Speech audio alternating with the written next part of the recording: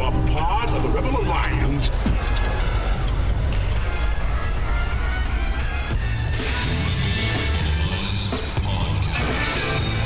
The idea of this podcast is simple: discipleship.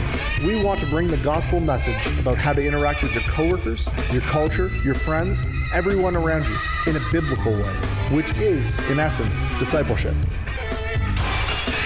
What did Jesus do when he came to this earth? He took the devil's stuff.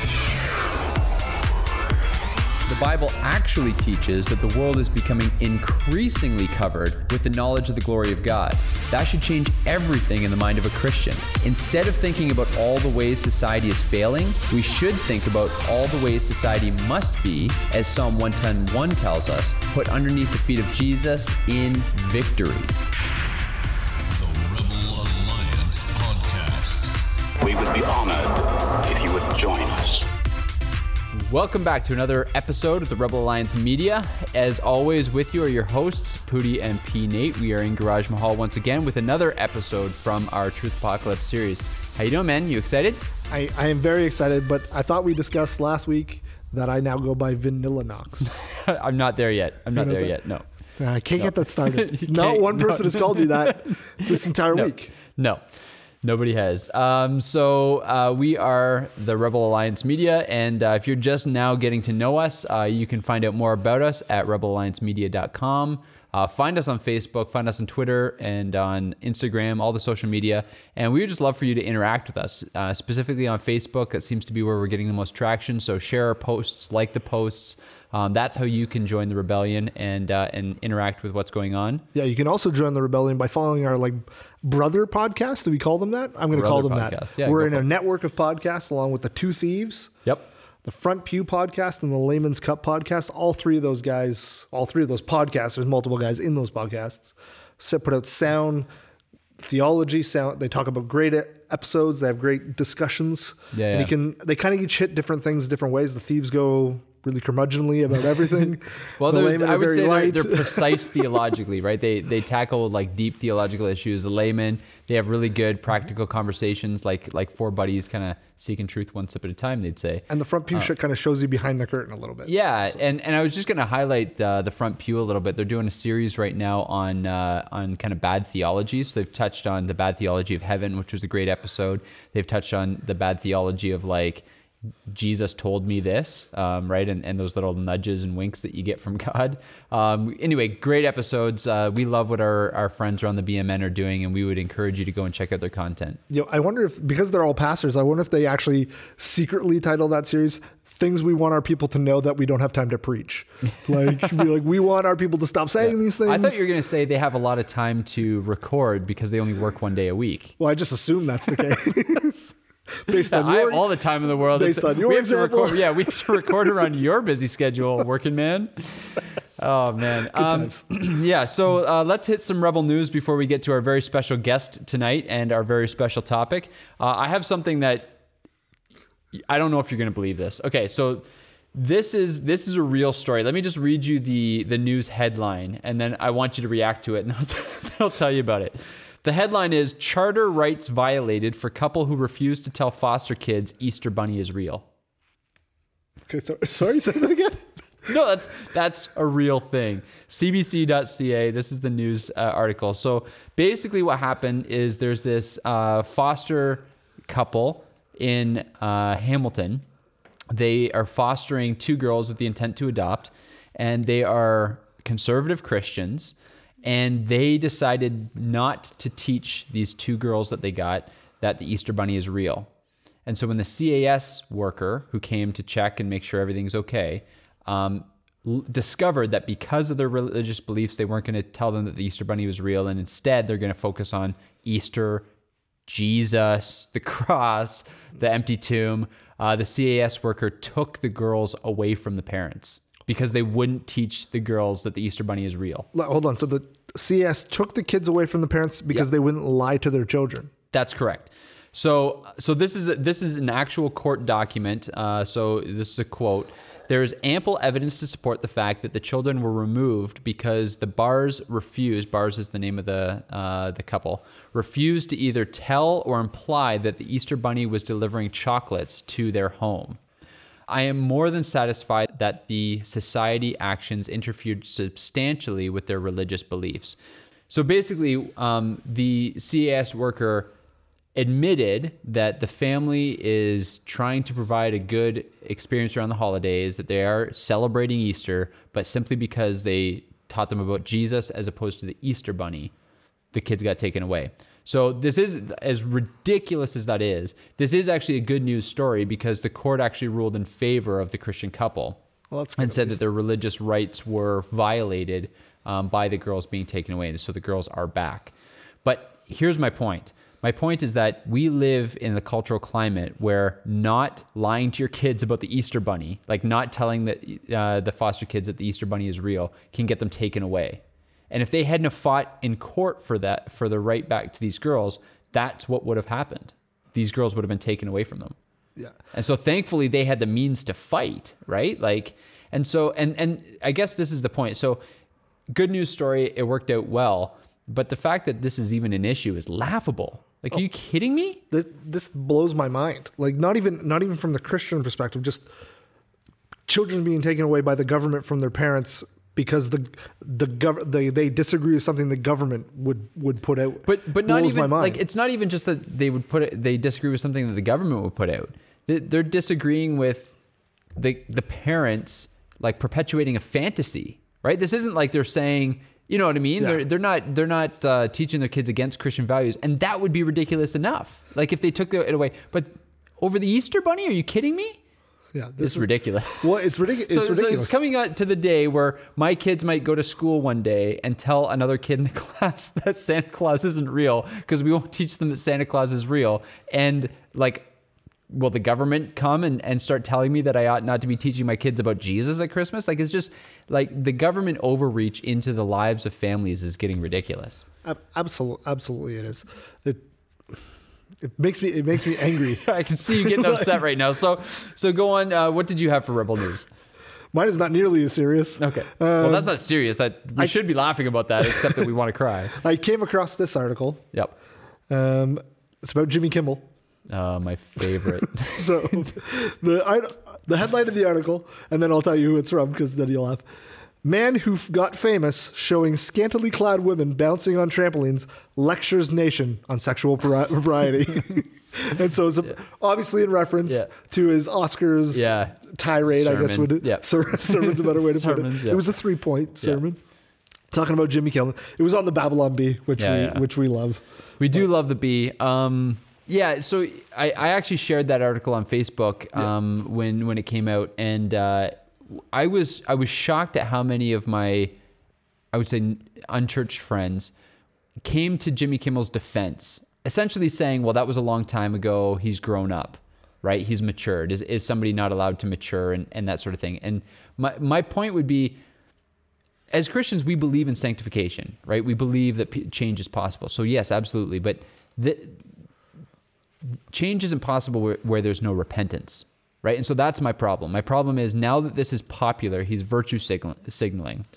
Now that this is popular to talk about, he goes on there forgetting how he got his start and has never apologized, never repented, never, so this is the hypocrisy of Hollywood again. And we've talked about this, so we don't need to get into the whole thing, but like this is the hypocrisy, right? So why is it that we can lecture on sexual impropriety? Because we recognize our own sin and we've repented and turned away from it. So Jimmy Kimmel cannot take the speck out of other people's eyes because he's got a plank in his own eye. That's how the Bible would describe this. Exactly. I found it very interesting as I sat back and watched the interactions on Facebook. It wasn't even your particular one, just other interactions about Jimmy Kimmel. And I didn't see the Oscars, so I heard about this like secondhand, but with that idea of like, well, he's grown up, like you said, and I thought it was this was a long time ago, and I thought about we're still after a lot of guys that they did things to women a long time ago. They took advantage, and they have shown repentance of those actions, but we're still out to get them. But somebody like Jimmy Kimmel gets a pass because he's now becoming on their side. He's woke. Yeah, he's woke. I was literally about to say that. Were you? Yeah. Hashtag woke. Yeah, I've been saying that all week since you taught me about that a couple weeks back. Yeah, it's great times. Yeah. Yeah, no, I agree. It's getting a bit ridiculous, but I think one of the solutions to this, honestly, is the topic that we're talking about today. So we are in the Truth Apocalypse series, and we're talking about the lies that the church has bought into, that we've bought into, cultural lies. Let them infiltrate the church, and how we've been thinking wrongly about certain things. And today we're actually talking about the topic of the church. And we have a friend of ours, Jay, who's in, and he's going to tell his story a little bit and just kind of talk about church, not because we want this to be a great advertisement for our church, but simply because we recognize the difference between God moving in somebody's heart and all the ways that the church has bought into the lies of the world, on how we get people into the church and all that kind of stuff. So we're going to talk about that, lies the church has bought into, right after this.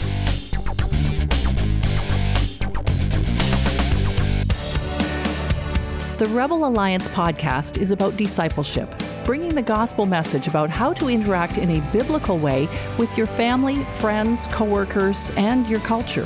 Would you like to be a part of this? Rebel Alliance Media is looking for financial sponsors.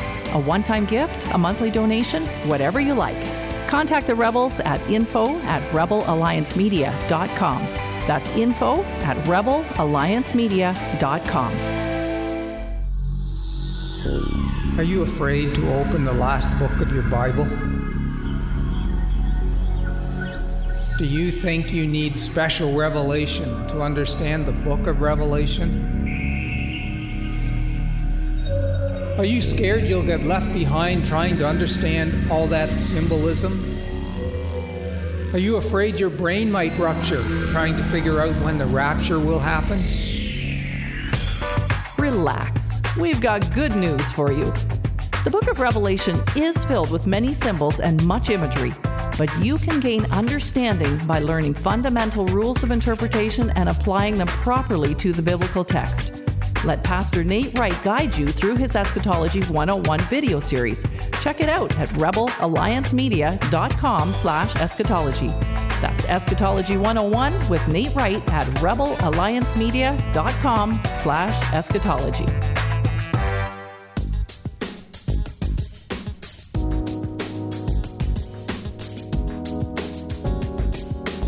All right, we are back, and we are joined by friend not only of the podcast, but friend of the network, really. Friend of the Berean Media Network, our buddy, Jay Brunsma. Say what's up to the people. Hey, thanks for having me. Thanks for coming, man. And we want to have Jay on. So Jay actually joined our church about a year ago now. Nah, 2 years. 2 years now. 2 years ago. 2 years, yeah. I'm a horrible pastor. It's because of how much fun we have. That is not true. Yeah, the time is flying. Yeah. Jay's the drummer in my band. Yeah, Can I say that? Yeah, Jay's the drummer in your band. Jay is in my small group, so he's a good friend of ours. And one of the reasons we wanted to have Jay on the show is because, well, we love Jay, and so having him come out to the studio and hang out with us for a bit is awesome. But we also, Jay has been involved in church his whole life, and I guess when we are talking about, I guess, some of the shortcomings of churches and some of the ways in which we've failed, and then some of the ways in which we are hoping to do things better. You kind of have some things to say about that because you grew up in the church, and I guess in the last couple of years you've been growing a little bit more than you had elsewhere. So we just kind of want to kick it over to you and just say, why don't you tell us a little bit of your story with the church, and that'll kind of spark our conversation. Yeah, I grew up in the church. We went to a Christian Reformed church. Well, since I was born, I was baptized in a Christian Reformed church. Yep. Jock Knox, if you're listening. That's he was right. Baptized as a baby. And I went to Christian school, Christian education from kindergarten all the way up to grade 12. Begrudgingly, by the end of it, I didn't want to be there, but nevertheless, I was there. So we came to Crossroads about 2 years ago, and I had no idea how much I didn't know about the Bible, about digging into the Word of God. I remember texting you after sermons, like, hey, man, you used a word there, esca something, and I have no idea what that meant. Can you explain that for me? And, eschatology. And I've had to do that for multiple different terms or whatever to try to figure out what you were talking about. Yep. I went to a church, and I don't want to say it was fluffy, but it was very like the typical Sunday school answers, right? Jesus is always the answer, right? Yep. There wasn't a lot of critical thinking. So when we're listening to you preaching, and Amy, my wife, and I, we get home and we start talking about it, we're going, we have no idea what we're doing here, right? And I grew up in the church. I grew up in a Christian school, and I still had no ideas. I had never heard of the 5 solas until I came to Crossroads, Right. And that's a problem. Yeah. That's a major problem. And you went to a Christian Reformed church. That's right. I grew up in Christian a Christian Reformed education, church. yeah. Now, to be fair, some of the later years was probably because of my rebellion and my Yeah. very ugly teen years. But to point, though, I'd never heard any of those terms. I had no idea what you were talking about when you were preaching on those. So we've been hugely blessed since coming to Crossroads, and we've been challenged and we've been stretched in ways that we never have been before. And it's been a huge blessing since coming to Crossroads. Now, for those of you who are listening and thinking that we're just trying to get a commercial in here for for our church, that's not what we're doing. And But the truth- address will be on the website. but there will be a link to the website and a donate now button. But I think what the point is here, and I'm not saying this in a self-deprecating sort of way or a false sense of humility or whatever, but in all honesty, it's not to do with what we're doing at Crossroads. It's not to do with who's leading worship or who's preaching the sermon. I really do think that this has to do with some really kind of fundamental things that the church has kind of bought into, some lies within the culture. One of the things I remember you and I kind of chatting about was that we, like at Crossroads, one of the things we've committed ourselves to is expositional preaching. And so we just pick a book of the Bible and we work our way through it. I think when you first got there, we were like near the end of a 1.5 year long study in Matthew, right? Yeah. Matthew, yep. And so like you kind of come in the middle of this and we're just going verse by verse through a book of the Bible. And I think after that we went to maybe Jonah, did we? And 1 John? I can't remember. I think there was what something we've in done there before Jonah, Nehemiah, but maybe? yeah. And so I just say that to say, I know myself and I know the sin in my own heart and how much I would want to just talk about the things that I'm passionate about, or maybe the things that I know I could teach well, or the things that selfishly I want to teach on. Preaching expositionally is just a commitment that pastors need to make in order to teach the whole counsel of God. And so, so we say that just to say, this isn't about, our church is doing everything right and other churches aren't doing anything right. We have lots of mistakes. And I could probably say to Jay, just start listing some of the things we're not doing well, and we could spend the rest of the podcast doing that. Yeah, we don't need to talk about that. I posted it on Facebook. Oh, perfect. Perfect. Okay. Yeah, that's, if you want to follow Pootie's thoughts, that's, he's got his own blog. And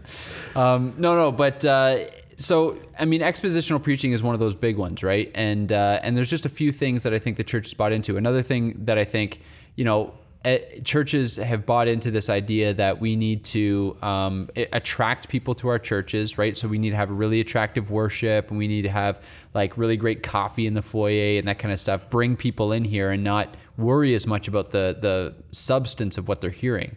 I know I joke about this all the time, but I preach for a long time on Sundays because we believe that the word is central, right? And so a lot of churches, they say, oh, we want to hold people's attention span, just have a little 20-minute sermon and then some music and get you in and out of here in an hour.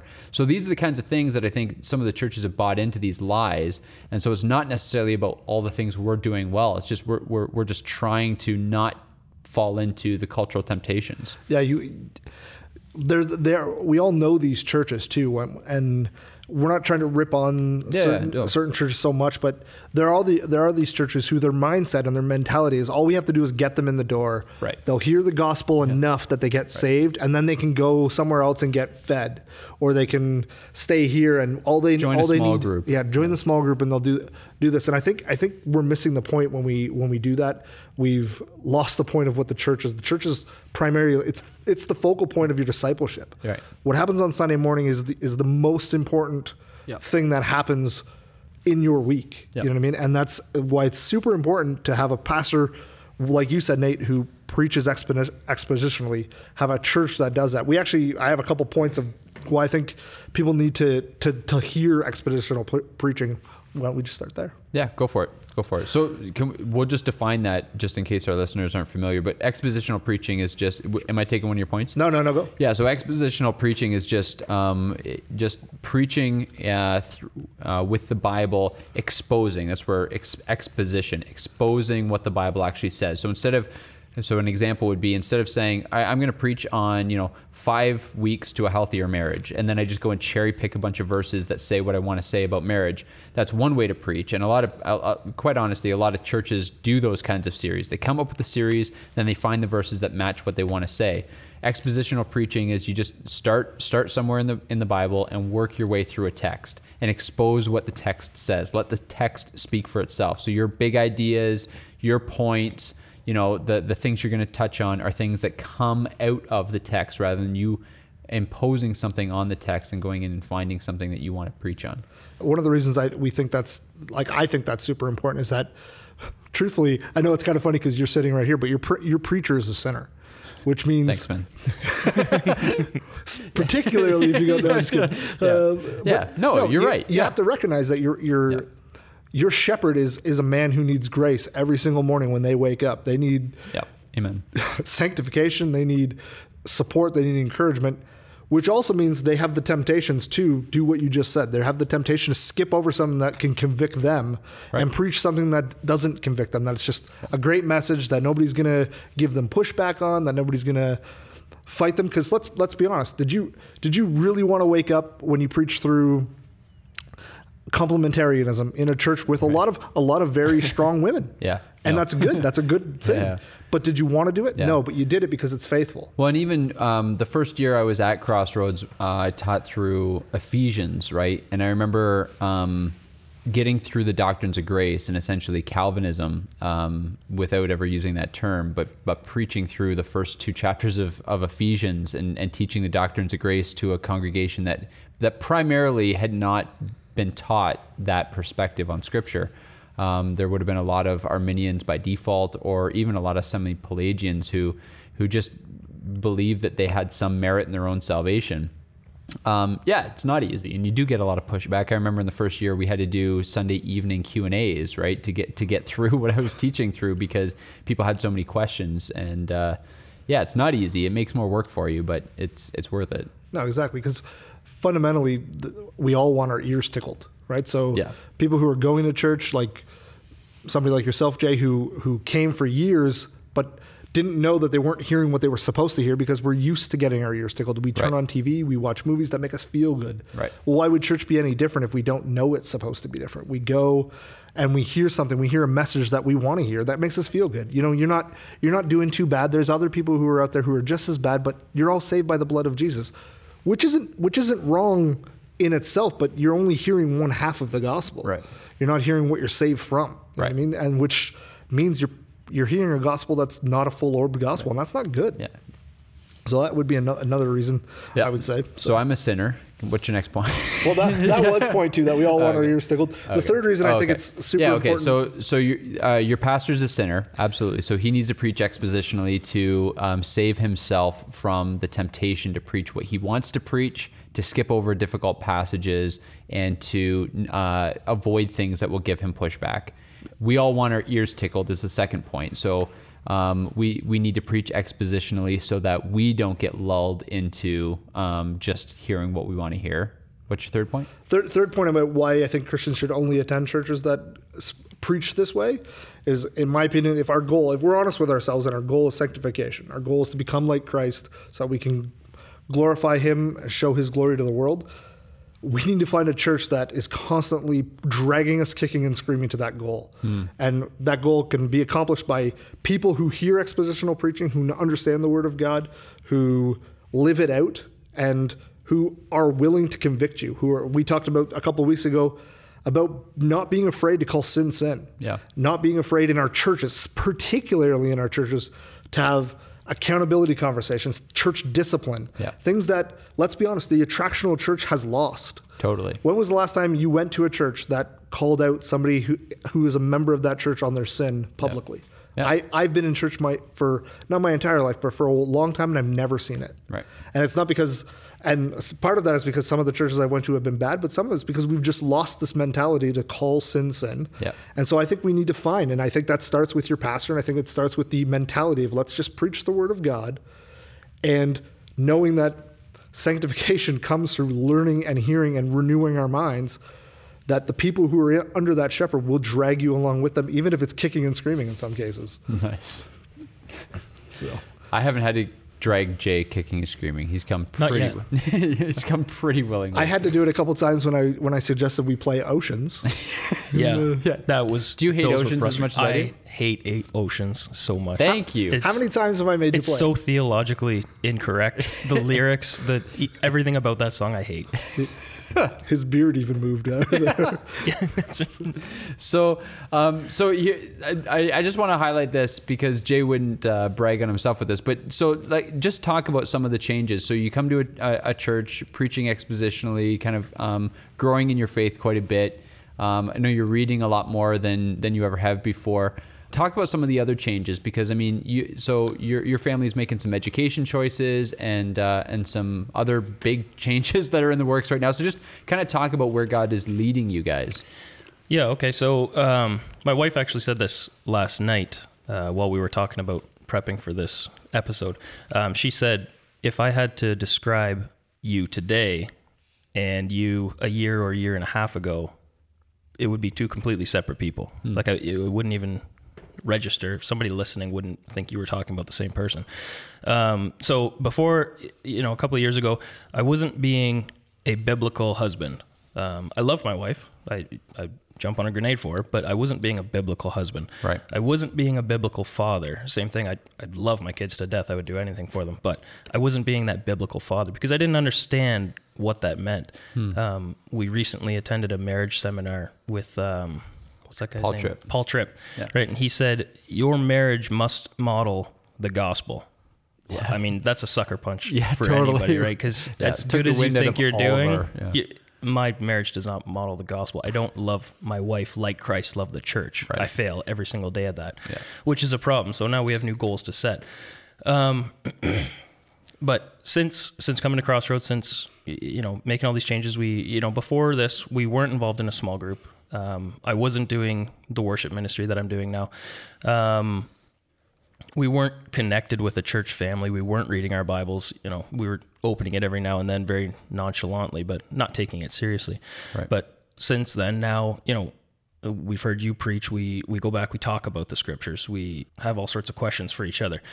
We attend a small group. I'm involved in the worship ministry. My wife has started helped start a couple of the women's ministries at the church. So we're heavily involved. We have that community now. And everything about that has changed. Once you understand how to read the Bible, even that was a fundamental issue for me.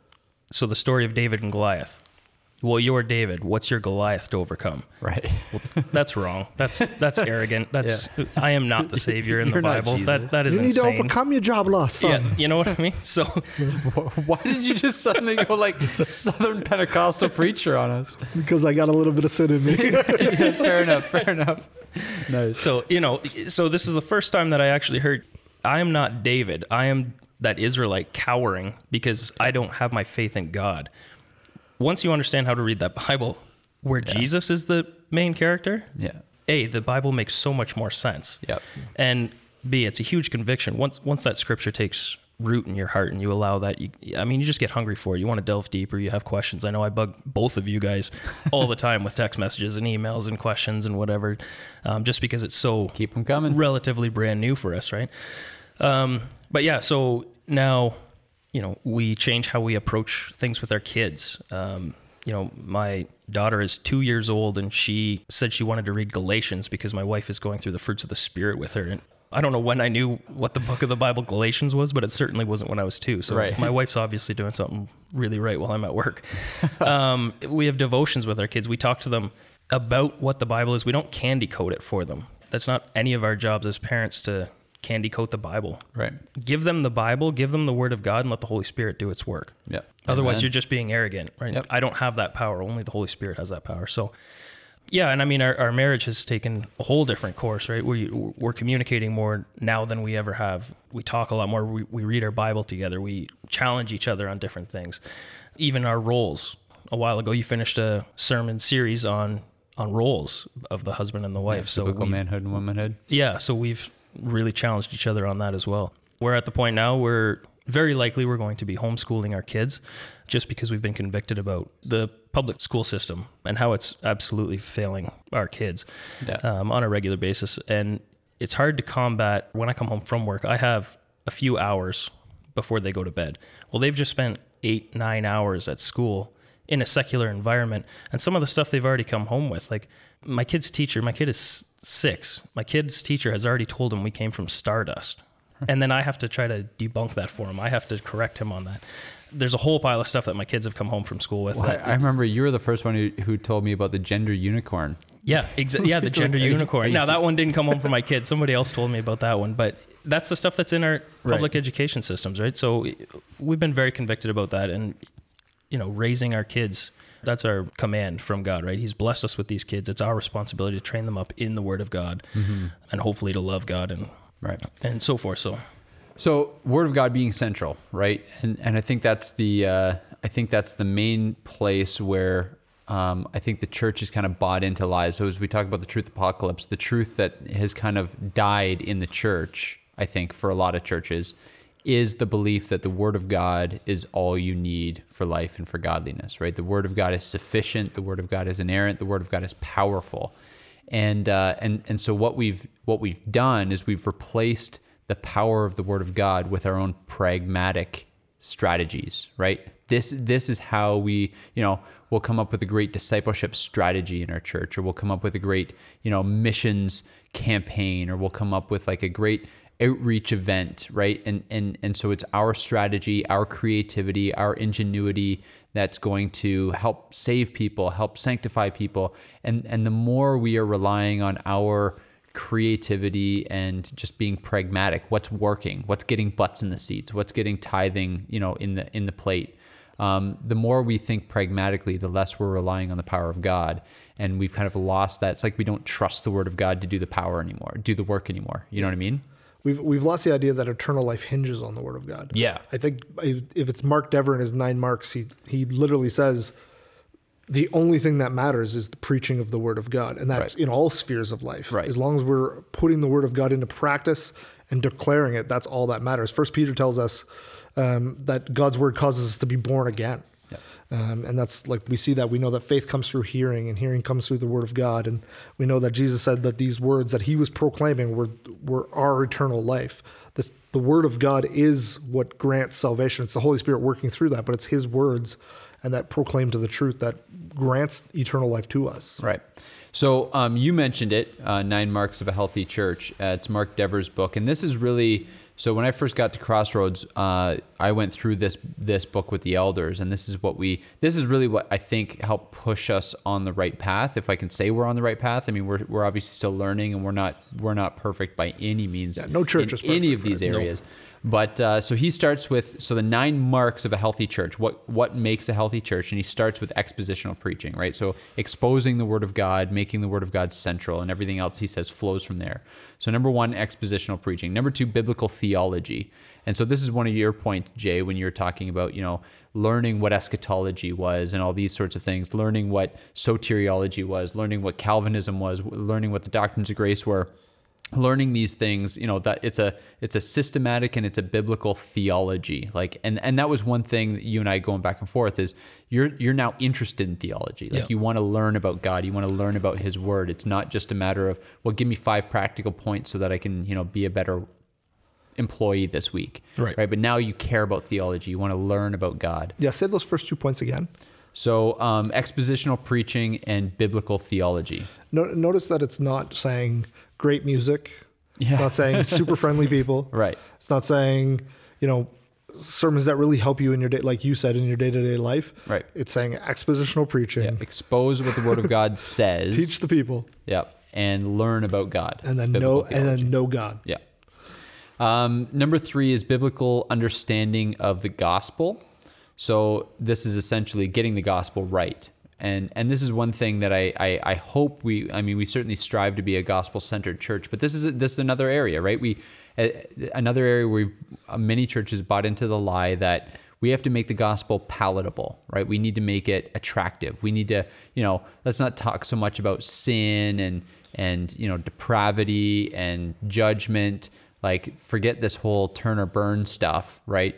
Even though Jesus said repent or perish, but forget all that stuff. Just give people the good news, right? And the good news only comes on the backdrop of the bad news, right? I recently heard the analogy that there's a reason in jewelry stores they always put diamonds on a black backdrop, right? Because it highlights all the beauty of the diamond on the black backdrop. So the good news is only good if it's on the backdrop of the bad news. Right.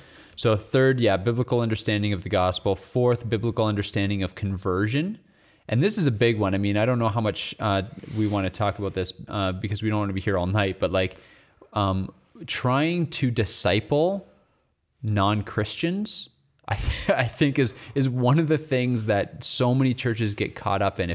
If you aren't preaching the gospel from your pulpit on a week-to-week basis, our churches surely are full of non-Christians, and they should have never gotten into membership, but many of them are. And so having a bunch of unconverted people in our churches is part of the problem. And we, now don't get me wrong, we want unconverted people to come into our churches to get saved. But when we start to assume that everybody who comes there is already converted and therefore they don't need the gospel or conversion, but what they need is discipleship, that's a problem. And Martin Lloyd-Jones, sorry to cut you off. No, he said in the book Preachers and Preaching, he actually said, preach every sermon as if everybody in your congregation is unsaved. Yes. Preach every sermon as absolutely. if every single person needs the gospel in that room, because you ultimately don't know. And he recognized the idea that there are people in your congregations who know all of the right answers, but don't have a heart that's regenerated. That's right. And so preach every sermon with biblical text to cut to the the gospel isn't something you move on from. No. Right? Like Paul said that he was satisfied to know nothing except Christ and him crucified. The gospel wasn't something Paul wanted to move on from, so the gospel isn't something that we should move on from. The gospel justifies and sanctifies and glorifies, right? But our churches has kind of got that idea that the gospel is the milk, and then Calvinism and things like that are the solid food that we move on to. And it's like, no, the gospel is always the solid food. Right. All of the other stuff, that's the heart. Exactly. Yeah. Your understanding of it is what's milk, right? So number 5 is a biblical understanding of evangelism. And here he basically just says that the way we evangelize speaks volumes about how we understand the gospel. So is our evangelism that sort of cast a wide net, doing outreach events with a really watered down gospel in order to not offend people and that sort of thing. So he talks about evangelizing like we actually believe that the gospel is the power, God's power unto salvation. 6 is biblical understanding of membership.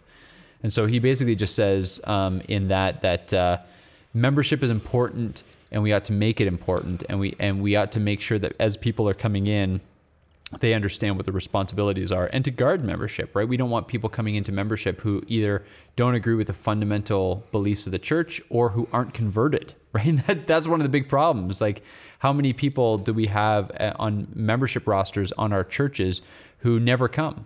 Well, it looks better that way. Right. Look at the numbers. It looks better. So biblical understanding of membership.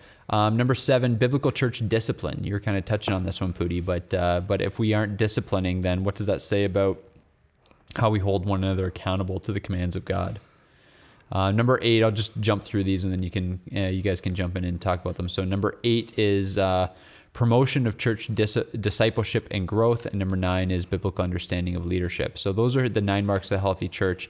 And I would just say that you can go through those 9 things and look at 9 different ways that the church right now, in a lot of ways, is failing because we don't do any of that stuff because we're relying on pragmatism rather than the Word of God. Which of those do you think the church has got the most wrong?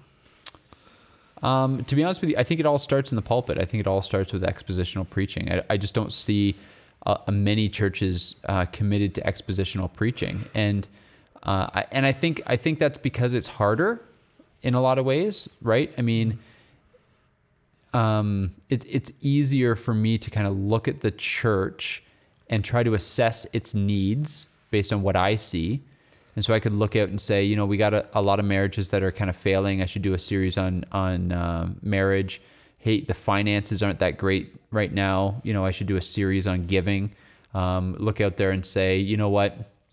There's a bit of there's a bit of difficult stuff going on in Ontario right now. So I should do a series on how to suffer well. But I mean, what is that assuming? That's assuming that I know better than God what the needs of my people are, right? And I should know the needs of my people, but I'm sinful. I'm flawed. You pointed out every preacher's a sinner, Pooty, and I think you said I'm the worst. So that just means that I'm not able to assess as well as the Word of God. And so we trust in God's sovereignty. We pray as to what books of the Bible He might lead us to preach through, but preach through a book of the Bible. And I'm amazed that you guys are both nodding your heads right now. I'm amazed how often what I preach on a week-to-week basis hits what's going on in the culture so well, right? Or what's going on in our church, or how things just timely work out. It's amazing, but that's because God's sovereign and His word speaks to all of life. It's all of God's word for all of life. And that's kind of what you were talking about, Jay, when you said, growing in my faith has made me a better husband. It's made me a better father. It's made me a better employee. And that's because Isaiah 7 says, if you're not firm in faith, you won't be firm in anything. In other words, faith colors everything. So, well, it's interesting. I liked what you said about there's never been a week where you've preached and it hasn't hit. It hasn't landed on the congregation. God's word never comes back void, right? And I know, and I thought about this, how many times I've been at churches that have preached a topical sermon and it'd be like, it was about children, and I unfortunately don't have them. So it didn't really teach me anything, and I left being like, oh, I think his points were solid, but didn't convict me in any way, didn't make me think of anything. Whereas if you preach expositionally, the word of God always convicts. It always pierces the soul. It always makes you aware of something in your life because you see Jesus every time you preach. Because the gospel is central when you preach His word. And I think that's, like you said, it, the most foundational thing a church can do, because it's God's word that sanctifies us. And so that's a good point. So it's not like there's not going to be a time. So when I was preaching through Ephesians, you get to Ephesians 6, verses 1 and 2, where it talks about how, children, obey your parents in the Lord, for this is good. So you preach about that. But because it's coming in the context of a full letter of Ephesians, which is written to the entire church in Ephesus, because I will relate it each week to the verses that come before and the verses that come afterwards, it comes in the context of a full letter. So I'm not preaching a topical sermon about kids, and therefore it's not relevant to anybody who doesn't have kids. I'm preaching it in the context of a letter that was written to a church about how to care for their kids, both as a church and as individual families. And so there is pertinent points there, because this letter was written to a church. So what's the church's responsibility to children, right? Exactly. So it always gains relevance because God's word was written not to us, but certainly for us. And we get the whole context of the letter. We get the whole context of the book when we preach it expositionally. Exactly. Yeah. You have to keep in mind, though, that if more churches preached expositionally, you guys would have a lot less material for your "I don't think that verse means what you think it means" segment. That's very true. And you know what, though, that's a solid point, right? So we wouldn't be able to do those videos if people were preaching expositionally, because that's one of the first things you say. What comes before it? What comes after it? Put it in its context. And the famous line that Chris always loves to quote, never read a Bible verse, right? Always put it in its context. If people were preaching expositionally, we wouldn't be ripping things out of the context. We'd understand the Bible a lot more. And that's what you're saying. Like, you've gone to church your entire life, and yet you didn't fully understand how what Jesus said in the Sermon on the Mount related to the Old Testament, because you weren't getting a fuller picture of the Word of God, because the pastor was just cherry picking where he wanted to in order to make his points. If every church was doing this, we wouldn't just lose. Truthfully, we probably wouldn't just lose those videos. We'd probably have no need to be doing this podcast. Yeah. If every church just simply preached expositionally. When we talked to Tim Bailey a couple weeks ago, right? That's what he basically said. That he's just like, he's like, podcasts don't matter, conferences don't matter, celebrity pastors don't matter. He's like, I don't matter. He's like, nothing matters. You're like, what does matter, Pastor Tim? And he says only the local church matters. And if local churches were being faithful, you're absolutely right. We would have all that we need here. We wouldn't need the John Pipers of the world to be the John Pipers of the world, because they'd be feeding our pastors, but our pastors would be feeding us.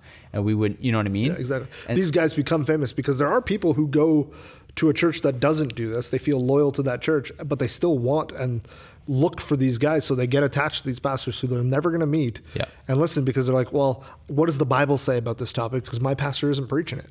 Right. And so I would challenge anybody. Huge, yeah. Like, I would challenge anybody, to be honest, like, there's good things in loyalty, but if your pastor and your preaching in your church isn't loyal to the Word of God, what are they loyal to? Right. At that point, why are you loyal to somebody who isn't loyal to the Word of God? That's Well, and you know what? Like as a pastor, so maybe this is partially selfish. I see that there's merit in loyalty to a church, and being there to be part of the change. But I think that is the line, right? Is your church committed to the Word of God?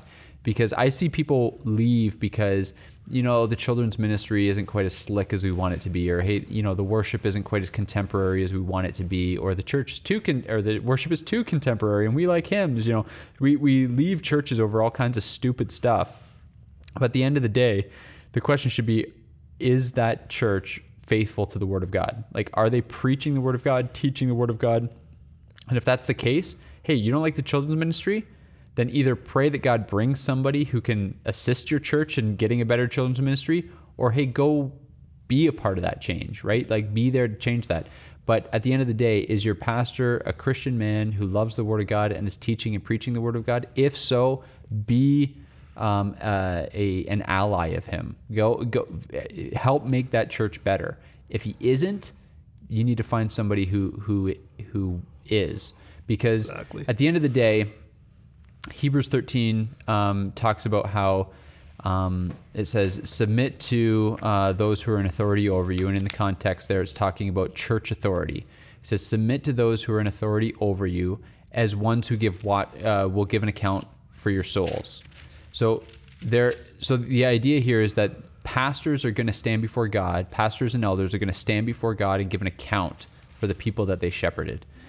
And we are going to stand, that we who are not pastors and elders are going to stand before God and be held accountable for whether or not we submitted to them. And so if you are at a church, you ought not to submit to a man who is not faithful to the Word of God.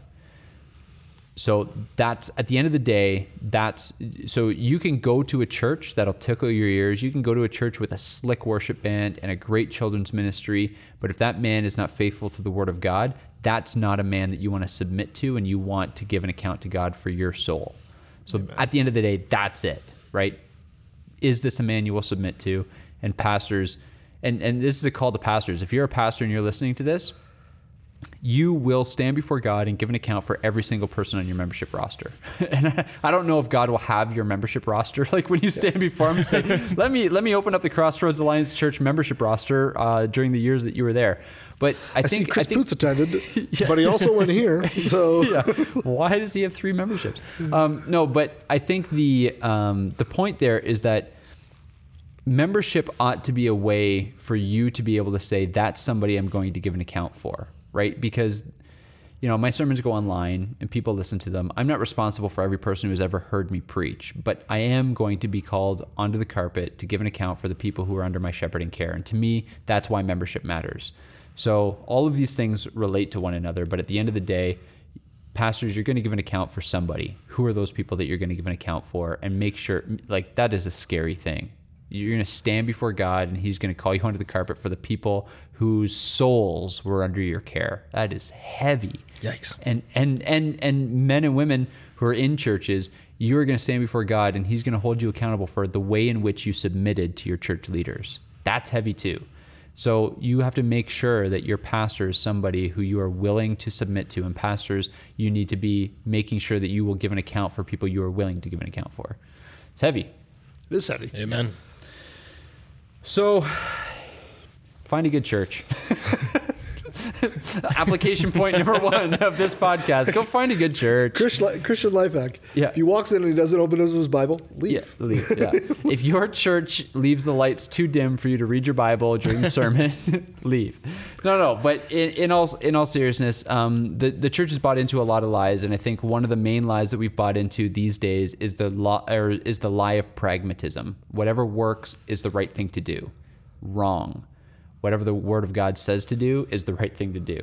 Yeah. And you know, it's important stuff. So yeah, absolutely. Got anything else you want to say? You good, Pooty? I feel great about that. Yeah, you good, Jay? Awesome. Thanks for coming on the podcast, man. Yeah, thanks for having me. That was a blast. And to all the other BMN guys, be jealous. Your boy Jay, who likes comments on all your posts, he was in Garage Mahal first. Yeah, you guys should see this place. It's awesome. You should absolutely be No, you jealous. guys should just see his beard. Forget the. Yeah, And- Jay's and you beard should is see my pretty great beard. in person. Pretty great in person. I've spent a lot of solid time on it. So. All right. Well, we're going to sign off for today and join us again next week for another episode of the Truth Apocalypse.